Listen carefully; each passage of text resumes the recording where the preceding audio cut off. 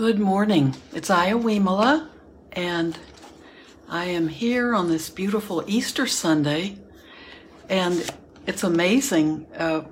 All the years as I was raising my two children in Wisconsin, Easter, which is usually later than this, the 4th of April is an early date for Easter, but what we remember a lot about Easter is going to Easter egg hunts, and the kids would have to wear their snowsuits or their winter jackets. And my daughter's birthday is around the middle of April, and her birthday parties would usually end up being very cold. So they were ready for spring, but all these little kids wearing their jackets and things. So this is wonderful. We're supposed to be maybe hit 70 today. So it's sunny and the skies look clear. So a wonderful, different kind of Easter Sunday. So I see congratulations to those of you who took precepts yesterday at Blue Lotus. And that was wonderful to watch. And I just started reading this morning. I just recently was subscribed to Matthew Fox, who's a Christian theologian and was a former priest. But he has a beautiful daily meditation you can subscribe to. And I hadn't read anything by Matthew Fox in a long time, and he's a very prolific writer. And what he was writing about today was the image of Christ rising is very similar, that it's the same meaning as awakening, the same message that the Buddha was teaching to people to wake up was the way Matthew Fox is looking at it. And I haven't read the entire article, and I know there's probably a lot of literature about this, but I don't want to mangle it up. But that the Christ rising from the dead and come back and allowing some people to see him, that image is one of waking up. And it's the same as the kind of the cosmic Christ and the cosmic Buddha, that the message is the same message. So I'm just beginning to read about that, but I thought, well, that's inspirational, isn't it? So waking up to the fact, and what Matthew Fox talks about, it was that people shouldn't fear death, that what we need to do is be living in the present moment. And that fear of death causes us to put our focus on the wrong things. Oh, and Eva's saying that the last day of Passover, of course, is an observation of liberation. It's the same thing, liberation. And so we talk about, the Buddha's message was about waking up. And liberation is that waking up completely. So when we talk about nibbana, that conditioned, that state of mind is of being completely awake. So I love those images and how we can see the connections between our beliefs, and just appreciate that, to allow ourselves to be open to that and to the mystery of all those connections. That's a human desire. It's human to be fearful of death. And the Buddha taught us so much about letting go of that fear and living in the moment. That's the whole purpose of being mindful, is to be in the moment, not be caught up in dread of what's going to happen when we get old and what's going to happen when we die. But to be awake in the moment and focused on what we can enjoy, what we can do, what we can think in the moment, getting out of the traps of being stuck and fear. So those are the same questions people have always been asking. And there are these wonderful teachers who have arisen who made it their work. Their own journey was to discover as much as they could about ways to help reduce that suffering, that fear. So it's always good to find those connections, I think. So I keep saying I'm going to quit reading Collecting Gold Dust, and I keep wanting to come back to that. But let's see, maybe we don't even need to read in that today. When I say I'm going to quit reading, people will send messages saying, oh, they like it, it's okay. Here's something called Lighter Approach, and introducing the chapter. He says, we are not patient with gentle awareness. We do not believe it will work or trust that it will grow into something. Yeah, gentle. We want to do it when we're eager and ready to start pursuing the Dhamma. We can become over-eager, can't we? We don't want to wait for gentle. We want to be somewhere. We want to be there right away. So let's try reading a little bit of this. So that's the introduction to a chapter late, maybe the last chapter in the book, almost, called The Lighter Approach. When I began to meditate in earnest at home, my awareness was inconsistent. I overcompensated for this spotty awareness by putting in a lot more personal effort. I wanted to be as mindful as possible, but I was just too tired to do any more than that. Even then, there was only so much I could do. After some time, I began to notice a lighter, general, but discontinuous awareness that, done day after day, formed a pattern of long-term practice.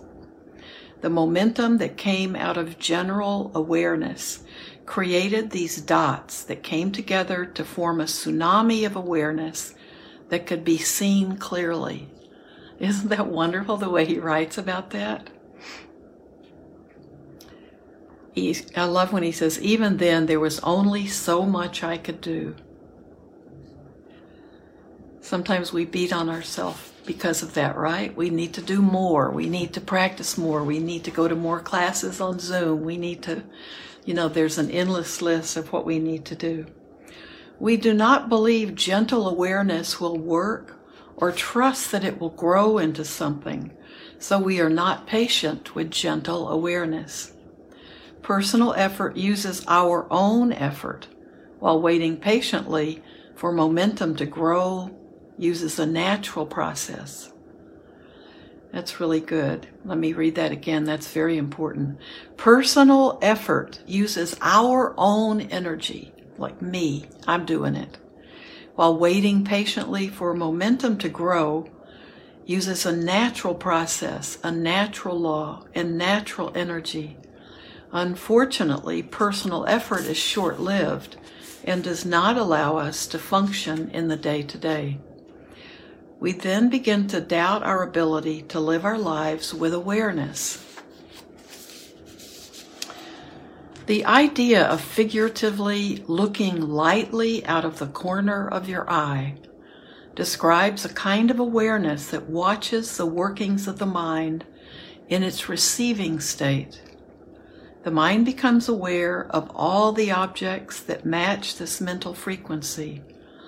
Alternatively, when we turn and pay attention solely on the objects and make too much effort to see these objects, it will feel like the objects have disappeared because the observer and observed are no longer at the same frequency.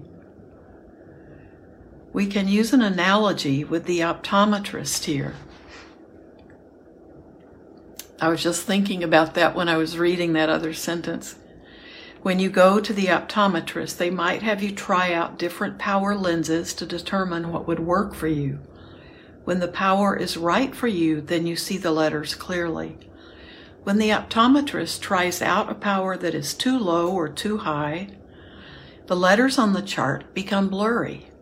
It's the same deal with the mind that is at the right frequency with objects. While you may assume that putting in more personal effort will yield better results, you may still not be able to see clearly. A light general awareness allows us to continue functioning, to do the activities we need to do, while a light recognition of what is happening works steadily in the background. This very gentle awareness, while not continuous in the beginning, will eventually gain momentum. When it becomes a natural, continuous awareness, it will really feel like you're aware, and you'll feel like you're living this awareness in everything that you're doing. For me, it was at this point that I really understood the true nature of vipassana, which means insight, meditation, and began to believe that it is possible to become enlightened while living life. That's so amazing, so important, isn't it? A gentle, light, general awareness. Using wisdom. Meditators often forget to use their natural wisdom when they meditate at home because they haven't practiced using it. Investigate and use your wisdom to check in on whether awareness is present and how much effort is being used, instead of blindly putting in more effort. Here are some considerations. Can you see your level of effort? Is there stability of mind? Do you know what that experience is like? Do you know your level of confidence or faith? Is wisdom at work? Meditators can normally recognize when there is awareness. However, fewer meditators can recognize wisdom at work. Wisdom is one word, but it operates in so many ways. Sometimes we miss the fact that wisdom is there and doing its work because we aren't familiar with the ways of wisdom. We are not close to wisdom like we are close with close friends. We're more familiar with effort. Isn't that true? We're more familiar with effort than with wisdom. I see meditators trying hard to stay awake. When we are sleepy, we should instead do a bit of investigation of this sleepiness.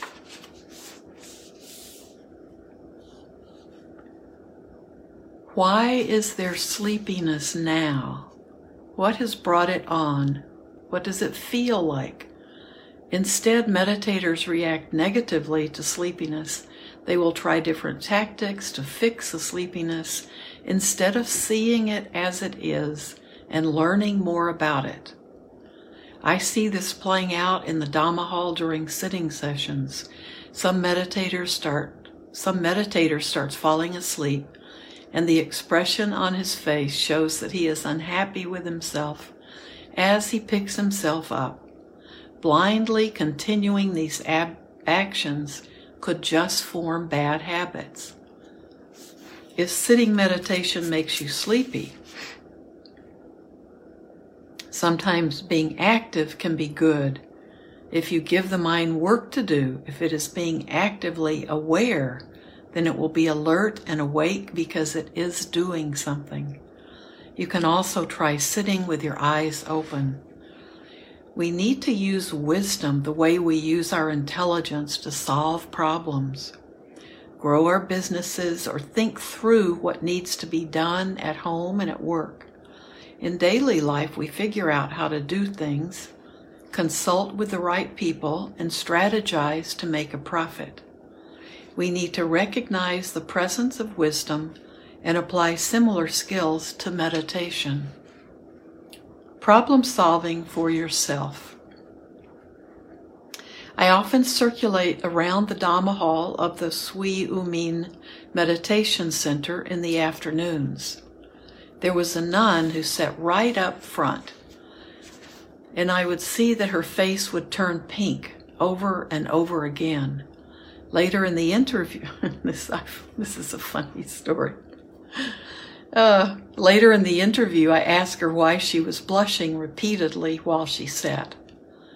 She said that it was because of her body's tendency to pass a lot of wind, and she felt bad for the person sitting behind her every time. So she went red in the face when her body did it again. I asked, "So what are you doing sitting in the front of the hall? If you are concerned, and if this is what your body does, sit at the back of the hall. The door is wide open, and you don't have to sit in front." This meditator felt that she should have been sitting up front because she was a nun. We cause ourselves trouble with our beliefs. Suppressing such bodily needs can be uncomfortable and eventually make us sick. Instead, we can find alternate solutions. Set yourself free. Do what you need to do to meditate instead of holding certain ideas in your heads without considering an appropriate solution. I love that example. He just really tells it like it is, doesn't he? But what a great, you won't ever forget that example, but it's so true. I know sometimes people, if you can't sit in the position that you think is appropriate for meditation or right for meditation, some people just give up on meditation. And that's not at all why we have meditation instructions. If you need to sit in a chair, don't ever be ashamed of that, or don't ever think you have to adapt your posture to a position that is extremely rare in our culture to sit in. If you have the flexibility and it's a good pose for your body and you're comfortable with it, that's fine. But if not, don't beat yourself and don't feel embarrassed or ashamed that you can't sit on the floor in a full lotus position or any kind of position. But I know that this is true if you go to a Vipassana 10-day retreat. If you're monastic, they ask you it's a place of honor, I guess, for you to sit right up front. So she wasn't willing to not do that. I went and I sat in the back. Creating a Dhamma community. Before I began meditating, I was the black sheep of the family. My words carried little or no weight because I was known to lie about things. But about 3 years into my practice, I spoke less and less as I watched my speech very carefully. By then, everyone would listen whenever I spoke because what I said was something of value. They listened because they knew that what I said had a lot of thought behind it. Sometimes my family would be unnerved because they knew what I was saying to be the truth. My family had regular Sunday social get-togethers where we would eat and then talk. The conversation usually revolved around the latest cars, movie stars, and such. I had been meditating for some time by then and found this to be a waste of time. I considered what could be done, and slowly an idea formed in my mind. One day I suggested that we all meditate together.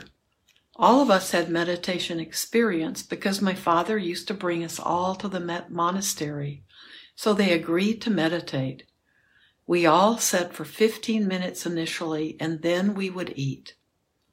After a while, the idea crystallized, and we sat together in meditation every time we met. After eating or during the meal, I then suggested a discussion, and we would talk about life, whether we were happy or unhappy. I would ask them one by one, how do you feel about your life? Do you feel satisfied with your life? The party would turn serious. One brother replied that he was not satisfied with his life, and another replied that it was 50-50.